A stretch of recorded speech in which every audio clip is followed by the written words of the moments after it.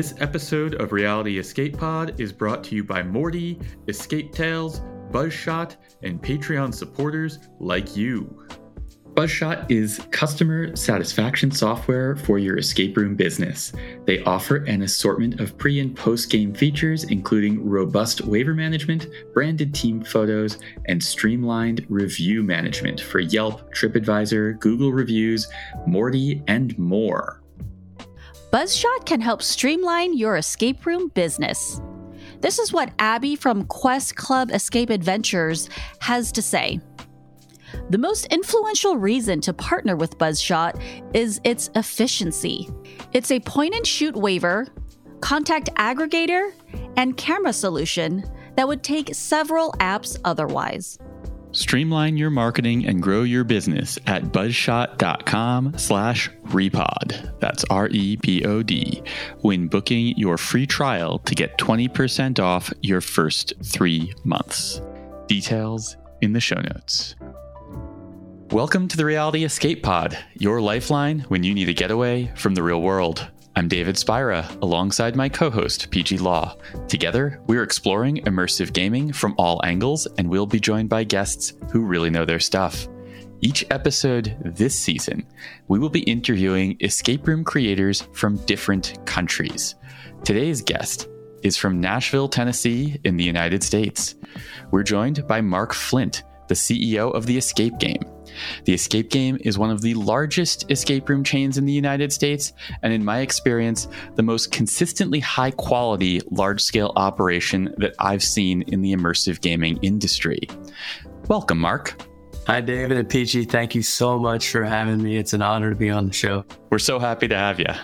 I'm thrilled to have you on as our United States representative. This season, we could only pick one person from the United States, and I really think that the Escape Game is probably one of the best companies to represent the United States just because of how well run the operation is and the scale that it is. I do feel like it is pretty easy and accessible to get to one of your games here. Yeah, that accessibility is something that is important to us. Our mission at the Escape Game is to design and deliver epic interactive experiences for every single guest. A big part of what we do at the Escape Game is wanting to make our genre accessible to as many people as we can. It took Lisa and I a couple of years to get to one of your locations, but back in the very early days of escape rooms, it became a joke for us that whenever a journalist called with questions about the industry, they had just come from a family vacation to Nashville and had played your stuff. So there was this sort of mystique for us and this lingering question of like, what are they doing there? And what are they putting in their water that is making everybody come back loving this stuff? Yeah, I look very fondly on those early days when we were running our games ourselves, the founders, Jonathan Merle and James Merle and I. Our operation took off like a rocket ship. We didn't expect it to be that way, but we opened. Our first guest was in April of 2014. And I think our revenues in June were like 200,000. Wow.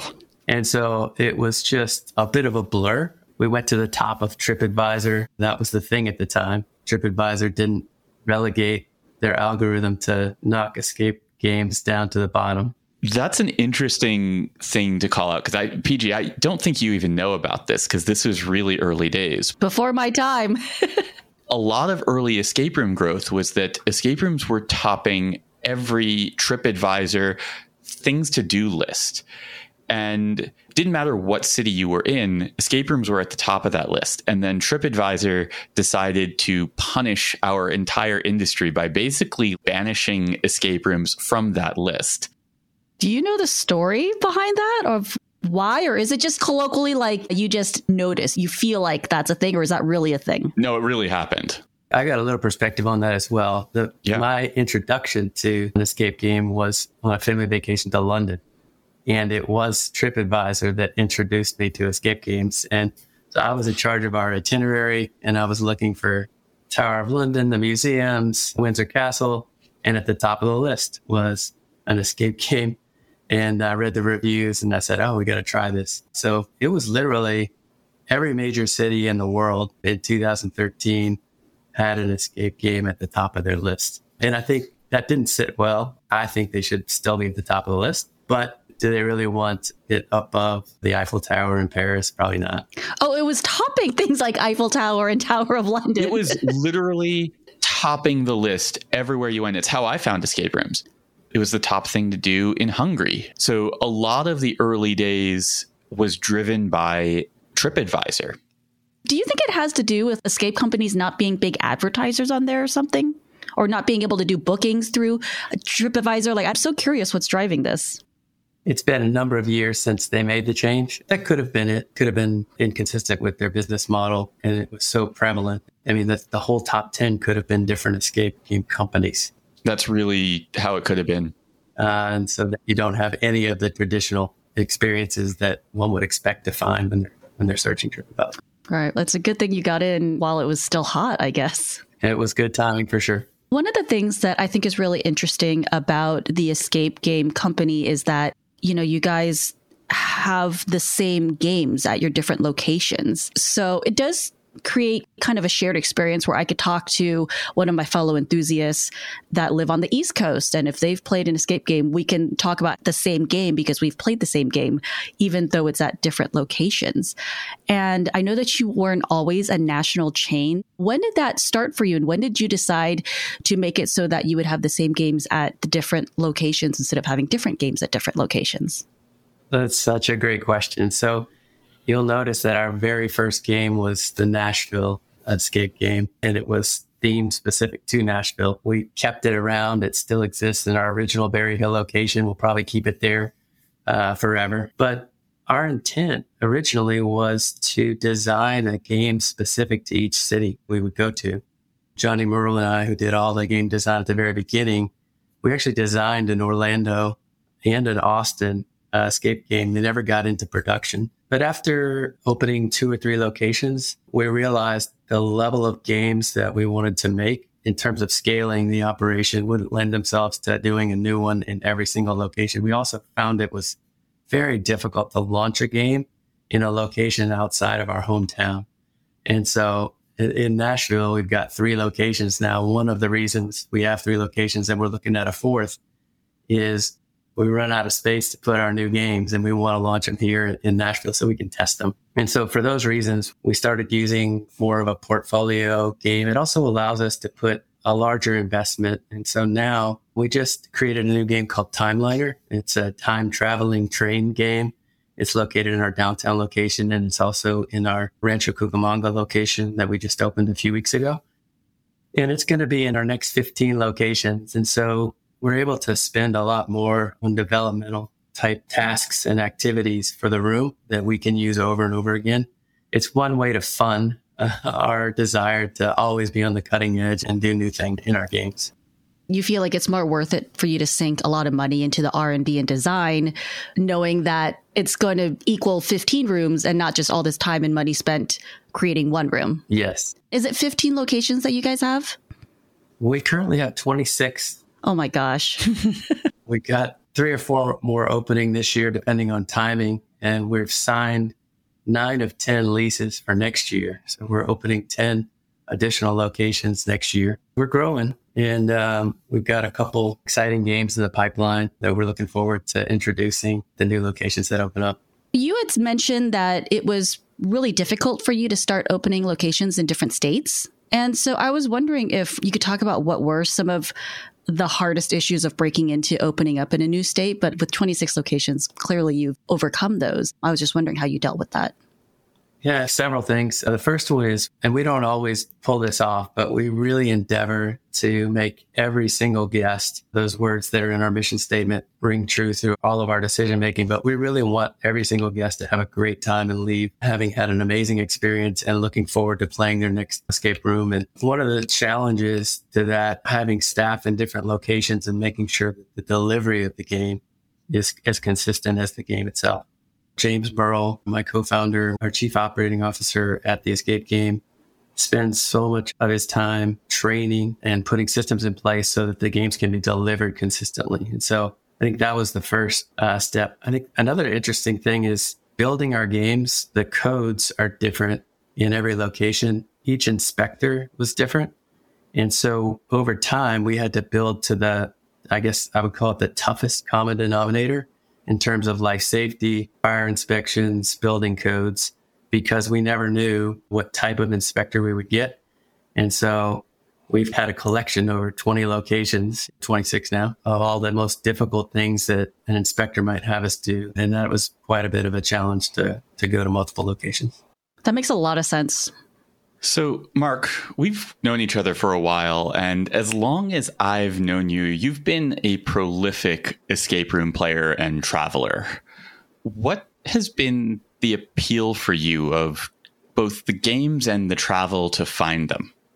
It's a great question. I really love playing escape games. I think the first two I played, I lost. I'm pretty competitive. So for a while, it was the fun of playing a game and whether you were going to win or lose. And then we quickly started designing games. The escape game is designed. I think we're on our 32nd project. So we've got 14 in real life titles that we use at TEG, but then done a lot of stuff for third parties and other unique experiences that we've designed. But I have a real appreciation for the designers out there. You know, it used to be I wanted to finish as fast as I could, and we'd have our squad and try to break records, and we still have fun with that. But just enjoying the heart and soul that a designer puts into a game and seeing a clever task or challenge is really fulfilling for me, because I know, or at least I have a sense of what went into it. That's the appeal for me at this time. And then I guess secondly, I get to play games with people I care about.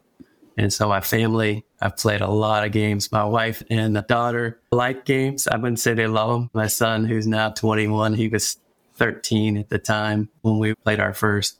We played hundreds of games together, and it's just a shared experience that we love.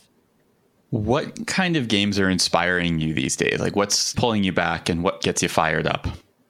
That's a good question. I think my experience is probably consistent with a lot of enthusiasts, where we tend to love the unique. And so I think that if you look at the lists of the award-winning games, that's pretty consistent. It's something new, something you haven't seen before. So once you played a lot of games, you love to see something that's different. And we tackled every idea out there. You guys have played thousands of games. I played several hundred. And, you know, you get to the point where you think, oh, have I seen everything? And knowing that, you know, even at the escape game, that's one of our initiatives for every new project is, can we come up with things that none of us have seen before? And I would say that seeing something unique, hearing from other enthusiasts what they feel like is a special experience, I like to go check those out as well. I mean, that's one of the things that inspired David and I to run this podcast the way we do, and also the way that they curated the talks that they just had at Recon, the Reality Escape Convention. And a lot of our endeavors are to expose creators and designers to different methods, different ideas, borrowing from adjacent or different industries to inspire them to come up with something new, because that's what we all want to see. We all want to see some kind of new hybrid cross-pollination. That's definitely what gets us excited as well. Yes, and in line with your theming for this year's Repod, the different countries, we noticed early on that the games in different countries are very different. So when we decided to start the escape game, within 2 weeks, we were on a plane to Hungary and played a bunch of games in Budapest and loved the style there. And then a few months later, we visited Singapore because there was a lot of games and a lot of companies from Asia that had an outpost in Singapore at the time.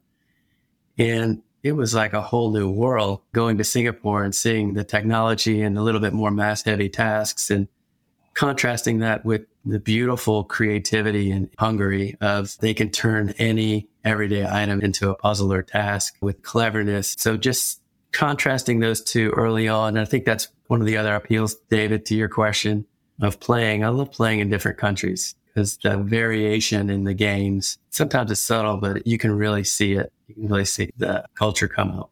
I talk about this all the time, and you were one of the first people that I had met who I had a real life conversation with about this, because there aren't that many of us who have played enough in different countries to really see that there is this like localization thing that happens with the idea. It's remarkable to see it unfold, and I hope that it persists far into the future. Mark, you brought up a couple of things that we want to talk a little bit more about. One of them is the escape game's relationship with the escape room enthusiasts, the player community. And I would say that the escape game has long enjoyed an affectionate relationship with the escape room player community. This is something that doesn't often extend to chains and franchises. What have you and your team done to strengthen and maintain that relationship? It's a really good question. I think the most important thing that we've done is we haven't forgotten that we're players at heart as well. And we love escape games. And as our experience has evolved, especially the design team at the escape game, we have a very acute understanding of what enthusiasts are looking for. It is one of the challenges that we have at the escape game because our mission is very specific. We are about every single guest. And so we're thinking about grandmothers and kids and workers and families and date nights and all of it. And in business school, they teach you to use a rifle, not a shotgun, when you're shooting at a target. And we threw that out the window and said, no, we really want to be accessible and mainstream. And so that it presents some challenges. It would be easier if our mission was, hey, let's create the best game in the world that enthusiasts would love. It would look very different than what we do. But enthusiasts are our guests as well. And they're a very important guest for the escape game. And so we try to, even our business model will have different aspects of it that are more mainstream. And we love to hear from enthusiasts. We request that they reach out to us so we can customize the experiences for them.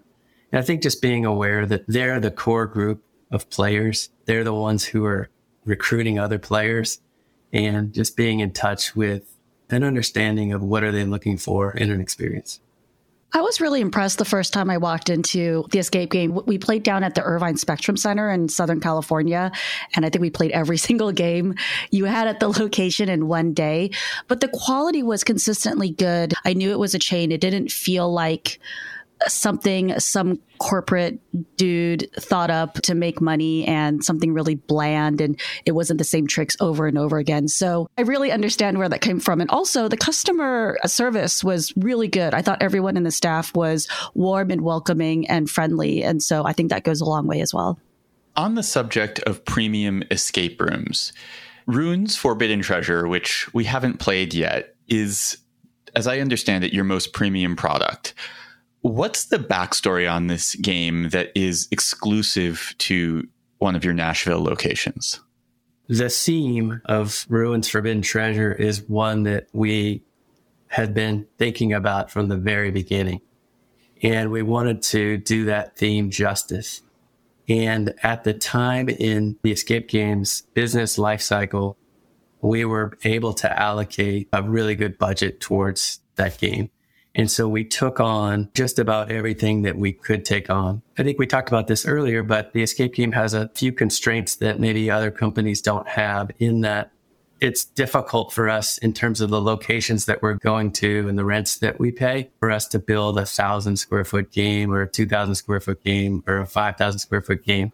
We have those ideas. Our game team is just can't wait to get that opportunity to do that. We've talked about doing it a couple of different times, but our model is such that for a game to travel, it's got to fit in a certain size and be a certain budget and be able to pay for itself. The Ruins game, we went all out in our design, and we spent a lot of time in the design process, did a lot of testing. We built the game twice before we installed it, which was the only time in history that we've done that at the escape game. Probably the last time we'll do that.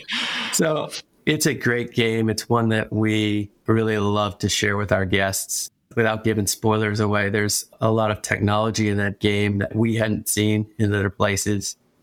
And the intention was for that game to be everywhere. We realized in the design process and building it the first time, wow, this thing is expensive.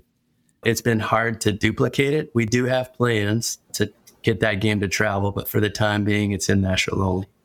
Interesting. Curious about those plans. Got to go to Nashville.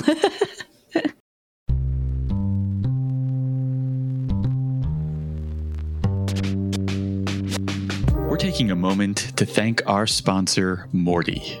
Morty is a free app for discovering, planning, tracking, and reviewing escape rooms and other immersive social outings.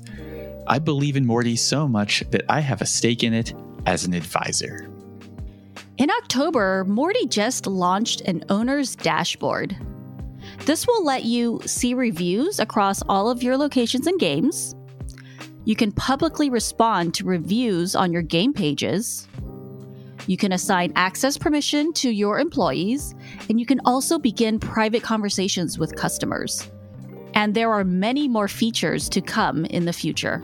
This is a big step for Morty in empowering owners to more easily interact with all of the data that comes at them through the app, and allowing them to more easily respond to things. And I will take this moment to remind everybody, the art of responding to negative reviews is an art, and it is something that you should practice. But start from a place of kindness is my advice. If you are interested in trying out the owner dashboard, owners should contact Morty via their contact page using the partnership subject line if they're interested in demoing the dashboard or getting started with it. You can learn more at mortyapp.com/repod. That's REPOD to sign up and get a special badge for our listeners. Link and details in the show notes. So I have to imagine that The Playground is one of your most successful games by any metric. We gave it a Golden Lock Award. I have a feeling that because so much of it seems like a fairly simple construction, it's probably a really cost-effective game to roll out. I remember chatting with you about how beloved this game was and getting the impression that you were a bit surprised, not that it was well received, but just how well received it was. Was that an accurate read? I would say so. We always ask, what's your favorite game to our testers? And what we want to hear is a different answer from everyone because it tells us we're being consistent. But Playground gets more of its fair share from enthusiasts. I have a couple theories as to why that is. The theme itself is not the first one on just if someone's walking through one of the malls that we're in and they see the game lineup, they don't automatically pick Playground. From a marketing perspective, it probably isn't the first choice. I mean, everybody actually wants to play a Prison Break game, which is maybe last on the list for the enthusiasts. Yep. I would say that's probably accurate. But there's so much content in Playground. It was built for 12 guests at the very beginning. And from the beginning, we had to do a very nonlinear construct on the game flow and make sure that there was plenty of content. And so packing all that content in, and then enthusiasts rarely play with 12 people, if ever. You know, you're talking 2s and 3s and 4s usually.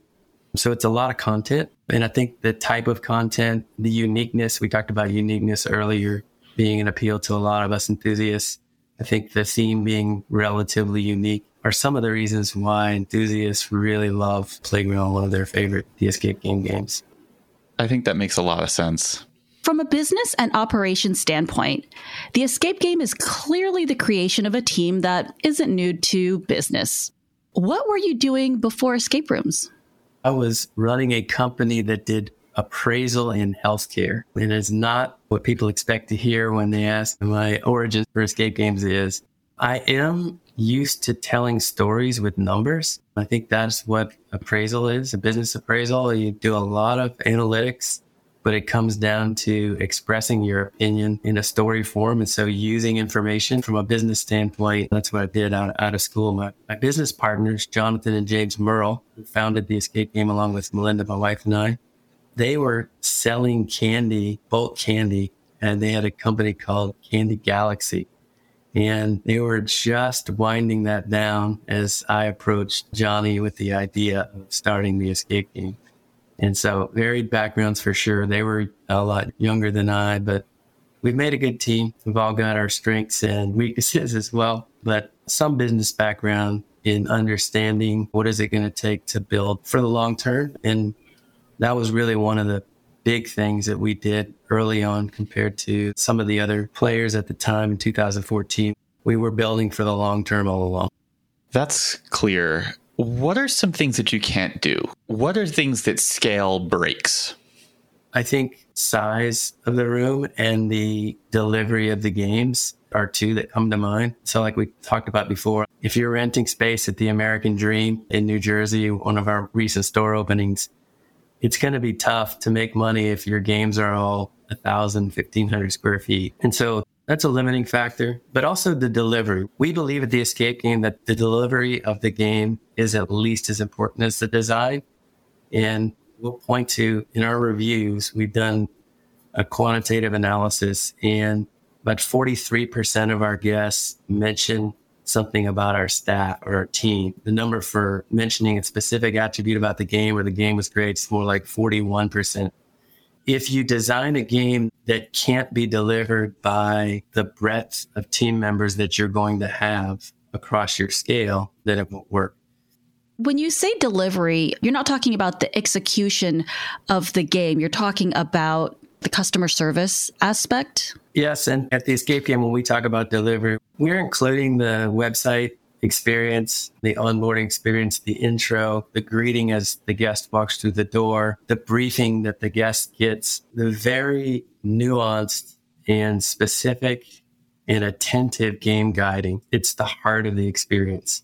And so you guys know as well as I, you could play the same game, and if it's guided perfectly, or if it's not guided well at all, it can really ruin or elevate the experience.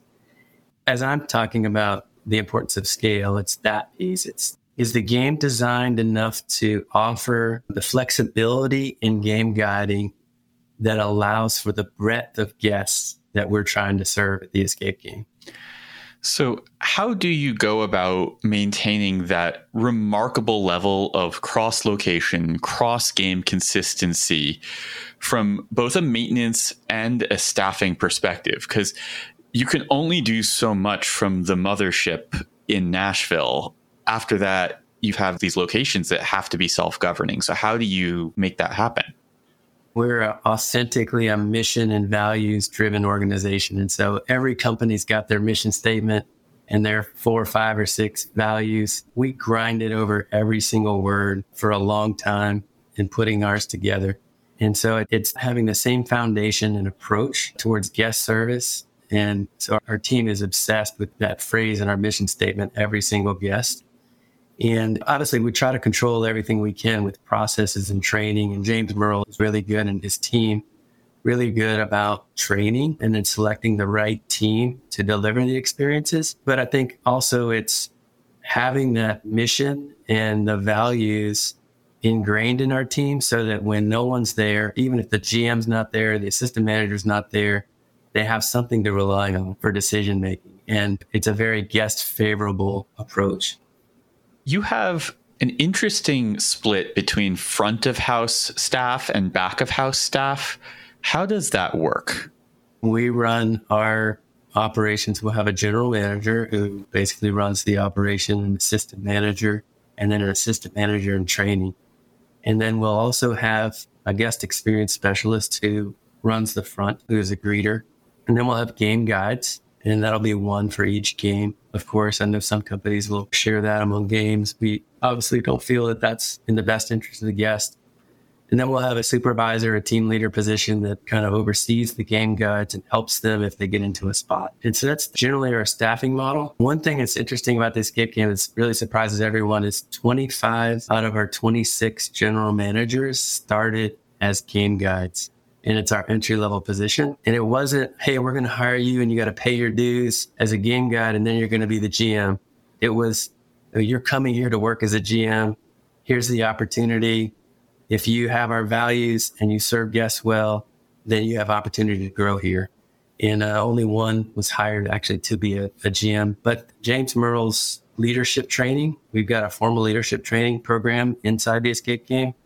We source our own leaders. And so the team that we have is just amazing. I can't speak highly enough about them. Most of our GMs have moved cities to progress in their careers. So that, at least when we have a new store opening, we're sending a team of people who already worked at the escape game for several years combined. And so that allows us to keep the consistency of the experience in each new location.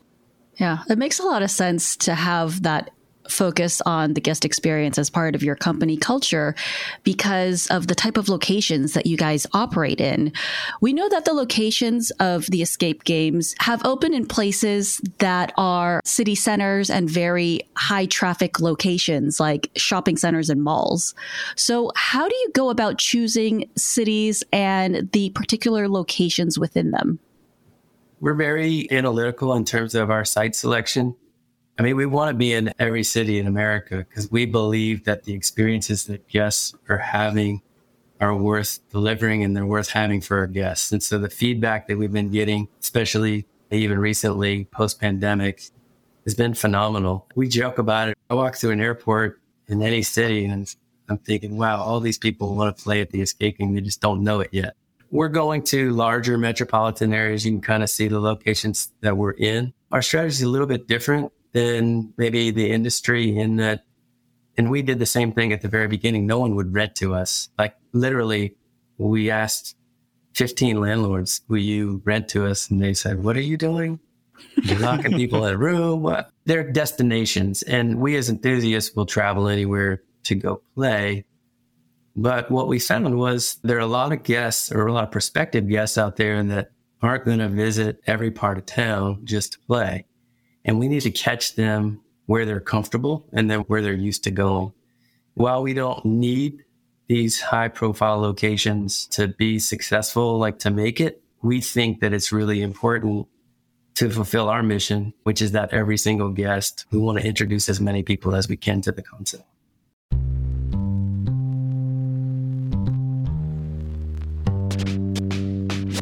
Escape Tales is a tabletop escape room series with a focus on strong story and puzzles. Their games have weight and atmosphere, and the decisions you make along the way change the outcome. They are each crafted by the folks behind Lock Me and the Escape Room World Championship. They really know escape rooms and love them, and it shows in their product. Escape Tales feels about as close to a real-life escape room as you can get on the tabletop. Escape Tales: The Awakening is a heavy, dark story that also is strangely funny. It casts you in the role of the main character whose wife had passed away, and you are kind of dealing with the aftermath of that in your life. It's a heavy place to start, and it takes you on a wild journey filled with all sorts of introspection, and also just The Awakening kind of grapples with grief and life in a way that I personally was able to relate to quite a bit, both kind of the ups and downs, the darkness and the humor of it all. The Awakening is the first part of the Escape Tales series, and if you're interested in checking these games out, I highly recommend that you begin with this one so you can get a feel for the mechanics of how the game works. It feels complicated because there's a lot of pieces, but you pick it up really quickly. This was originally published in 2018, and it has been translated into 13 different languages. You can expect to get anywhere from 3 to 6 hours of playtime out of this, and the recommended player's age is 16 plus. You can buy any installment of the Escape Tales series at store.boardanddice.com. Board & Dice is now shipping from both the United States and the European Union, so your games will not get held up in customs. Use discount code RoomEscapeArtist at checkout to receive a generous 25% off your purchase. Details in the show notes. This has sort of come up in a few different ways, but the sizes of your locations vary a lot. What are the consequences of this, and how do you go about moving a game that was designed in Nashville, presumably for a larger space, into a smaller space in the American Dream Mall or in Midtown Manhattan? It's like a puzzle in itself. a little mini game in how to fit our games into a specific spot. There's some chains out there who have very standard footprints for their games, and they need a very specific box, and they can just put it in. All of our games are multi-room sets. We think that the architecture of the rooms really impacts the experience. And so we have several versions of each of our games. Sometimes they can't all fit. Our in-house designer architect spends hours and hours trying to make sure that the games, which games fit, which ones go to each location. And it's not just the size, it's the shape. Sometimes we get odd shapes. And we thought, this would be great. We'll just design these games and we can put them in. If you're going to a particular location, you usually have a choice of one or two spots. And one might be an odd shape, and you just never know. It might not be the ideal size. And that's one thing we've had to just figure out how to work with.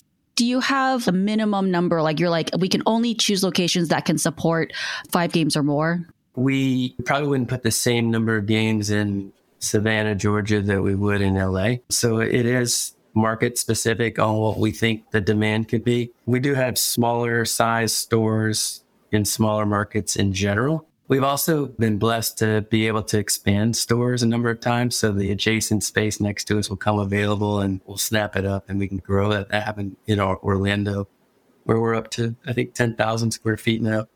It does depend a little bit on what we believe the market might be able to bear in the market. Our smallest store is 3 games, and that's at Opry Mills in Nashville. We're in the process of getting some more space there. We're going to put our newest game there next year. So our smallest will be 4.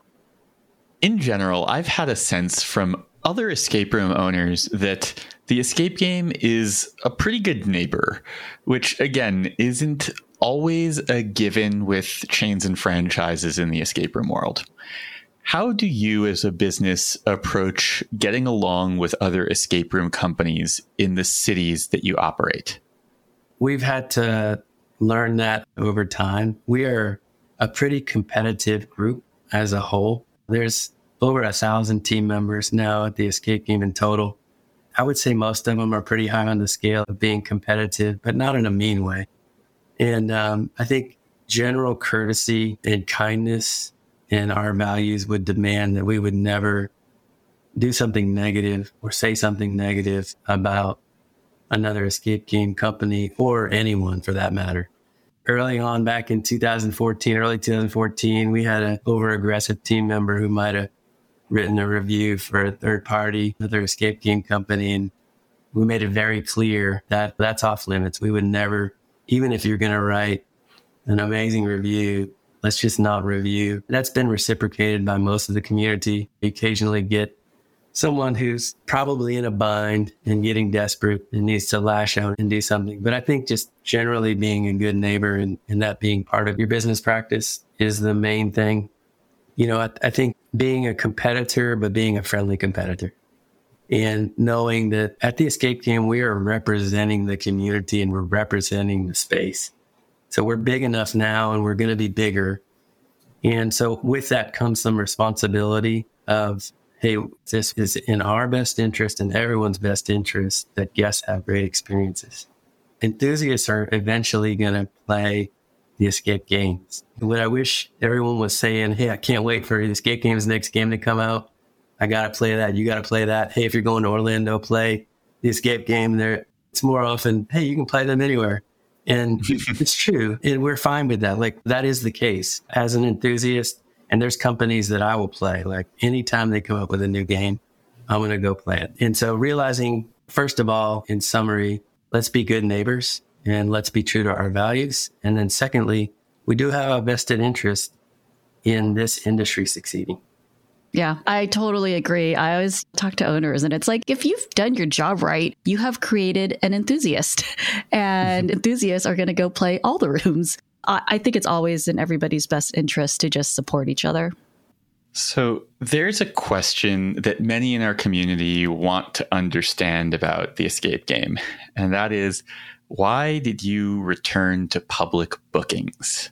Part of our decision from the beginning was to make games accessible to as many people as possible, many guests as possible, and different types of guests, and be able to fund the development of games at scale where the economic model would work. From the very beginning, we've offered a shared experience model, but provided the ability to have private experiences. And we look at the numbers very regularly, and over 90% of our games are actually private experiences. But especially on Saturdays are the very peak times, it makes a material difference for us from an economic standpoint. And guests still have a great time in the rooms. One question is it harder to pull off a shared experience? Absolutely. And our team is very acutely aware when a shared experience happens and are trained in how to facilitate that experience. It's a business decision that we're constantly evaluating. And for your listeners, we love for enthusiasts to reach out to us, and we love for people to let us know that it's important to them to have a private experience at a more economical price. And we try to facilitate those much easier at certain times of the week. And that's what I always tell the diehard escape room community is if you want a private game at a company that it costs more than you might be able to pay, or they don't normally offer that, what I always recommend is reaching out to the company and saying, hey, if I came on a Monday, Tuesday, Wednesday, Thursday evening or something like that, and I was going to bring 3 people, is there a way that you could make it a private game for us, instead of writing in and being like, well, I'm planning on coming on Saturday. Can you make that a private game? Because the economics of that are fundamentally different, because turning down that money on a Saturday is turning down money that you're otherwise going to make. Whereas at different points in the week, it's more upside for everybody. Yeah. And I think what you'll see from the escape game coming up is some new models and new ideas and how to address this. One thing that we're very aware of is that enthusiasts, including ourselves, in general, like to play with just our group. And it's usually a better experience, both for the enthusiast and the non-enthusiast that might be paired with them. Oh, and get bulldozed by the group. Yes. And, we've all got stories like that. And I think what the escape game is looking at right now is how do we facilitate the enthusiast community getting something that's very important to them? Obviously, it's available, but at what price is it available? And being mindful that we don't want to overcharge most loyal guests that we have. That's not in our best interest. We want guests to be interested in playing escape games for the rest of their lives. Hopefully their grandkids they'll be playing with someday. And so we're constantly looking at different models and thinking about how do we best communicate and message through our pricing model. Pretty fascinating, all the different pricing models that have popped up and the ways that the escape game and its colleagues are messaging that to guests. I'm interested to see what you guys are able to come up with to answer this question that everybody is trying to answer. So, Mark, this season, we are asking all of our guests to spread the love a little bit. And we would like you to share some of your favorite escape rooms from the United States, from your country, that you have not created. That is a loaded question. It's a 2-hour answer, but I really enjoyed recently playing Nemesis Club. Phoenix, Arizona. Love Nemesis Club. Yeah, the things that they did with the 2 games out there, and you could tell that the owners are really passionate about delivering a next level experience, and that's exciting. I definitely agree. And they have a lot more in the works that seems really exciting to me. Yes. And as creators and designers, we think, oh, wouldn't it be great if we could? Mm-hmm. And there's a few of those things that you actually see someone else do. And you're like, they did that. And that's really exciting. I think it pushes us all to say, okay, what's out there that hasn't been done yet that guests would love to experience? So, Mark, what comes next for you and the escape game? I think we're really excited about our growth for next year, obviously opening a bunch of new stores. Our game pipeline is exciting as well.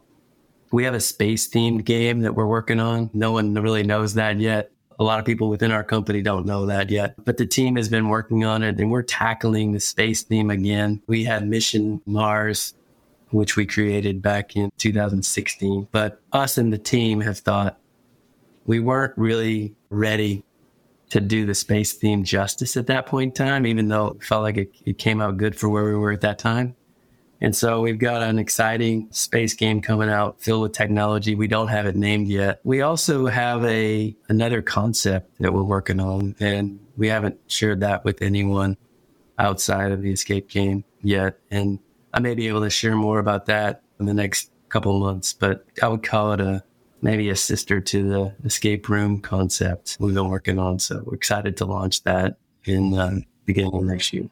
Interesting. It is taking all of my willpower to not dig more into this because I know you are not supposed to be talking about it. So try to sit on it. Mark, where can people find you or the Escape game on social media? EscapeGame.com is our website, and you can find all of our social handles there and all of the locations that we're at as well. We would love to host your listeners. If you have a special request, we would absolutely love to hear what that request is. If it's a private game or if it's anything, our team loves to customize the experiences for our guests, especially enthusiasts. You heard it from Mark. Reach out to your local Escape game or the one you'll be traveling near and book a private game for yourselves. Get your friends out. Mark, thank you so much for joining us. This has been a pleasure. It's been really interesting to hear how a organization that has so many different arms is operating in this space, because so much of what we talk about are one-offs, and it's fascinating to hear the kinds of problems that you and your team are having to grapple with. So thank you for sharing that. Thank you so much for having me. Thank you for what you do and for putting this on. It's a great benefit to our community, what you guys do in terms of the conferences and the podcast. And we're so appreciative. Thanks, Mark. The Reality Escape Pod is produced by Lisa Spira, edited by Steve Ewing of Stand Inside Media, and brought to you by RoomEscapeArtist.com, your home for well-researched, rational, and reasonably humorous escape room and immersive gaming content and events. Hi, folks. It's that time again. You know the one where we ask you to back us on our Patreon. Now, I know that everyone has Patreon request fatigue. I have it too. And I know that you're used to hearing that it takes a lot of work to make this content and that the money goes a long way. But it really is true. All of the things that we're doing take a lot of time, a lot of effort, a lot of money. And the support that we get from our Patreon community is invaluable. If you have the money available and love what we're doing, please do consider backing us on Patreon. It means more than I think you realize. Thanks. If you have been enjoying the content on Reality Escape Pod, David and I would really appreciate a 5-star rating and review on Apple Podcast or Spotify. It really goes a long way towards helping us market the podcast and growing this podcast. We'd like to take a moment to thank our highest tier sponsors, Derek Tam, Breakout Games, Jonathan Driscoll, Pat Toupin, Rex Miller, Paula Swan, Scott Olson, and Byron Delmonico. I was on vacation with my family, wife Melinda, daughter Carly, son Dawson, and myself. And we were in China visiting Beijing. I had to play a couple escape games and heard about this place called The Final Stage. Only problem was the game was only in Chinese. So we hired an interpreter who also got us transportation. And the game that we were playing was about an hour outside of Beijing. And it started at, I think, 12:20 in the morning. And to top things off, the name of the game was Kill Hitler. And so if you can imagine, my kids are probably 16 and 14 at the time. My wife is looking at me like, are you sure we're going to go play this game? So we get out to the space and it looks really cool environment. And then they say, hey, we're going to give you your uniforms. Well, the uniforms they were going to have us put on were full-on Nazi uniforms. Thankfully, as a unit, we all said, no, we're not doing that. We're not putting that on. There's no way we're putting that on. And so after discussing it through the interpreter, they didn't want to. They let us play without putting the Nazi uniforms on. They gave us some uniforms from another game. And this game was pretty amazing. It had 5 or 6 actors in it, genuinely scared when these Nazis with guns actually came charging at us in one part of the game. And we get to the final part of this game. This is kind of like the movie Valkyrie, where you're going to see Hitler. You're going to be in the room and you got to slide the bomb underneath this chair to kill Hitler. And so everything's building up to this moment. And this is probably, by this time, almost 2 a.m. It was like an hour and a half game. And my wife and daughter, when they see Chinese Hitler, they just lose it and start with the giggles. And these actors are doing such a great job of keeping it together, and they're just pouring their heart out. Oh my God. Anyways, we somehow got through that with the bomb under. I don't think we got Hitler, but I think he got away. But anyways, that's my favorite escape game experience I ever had. Wow.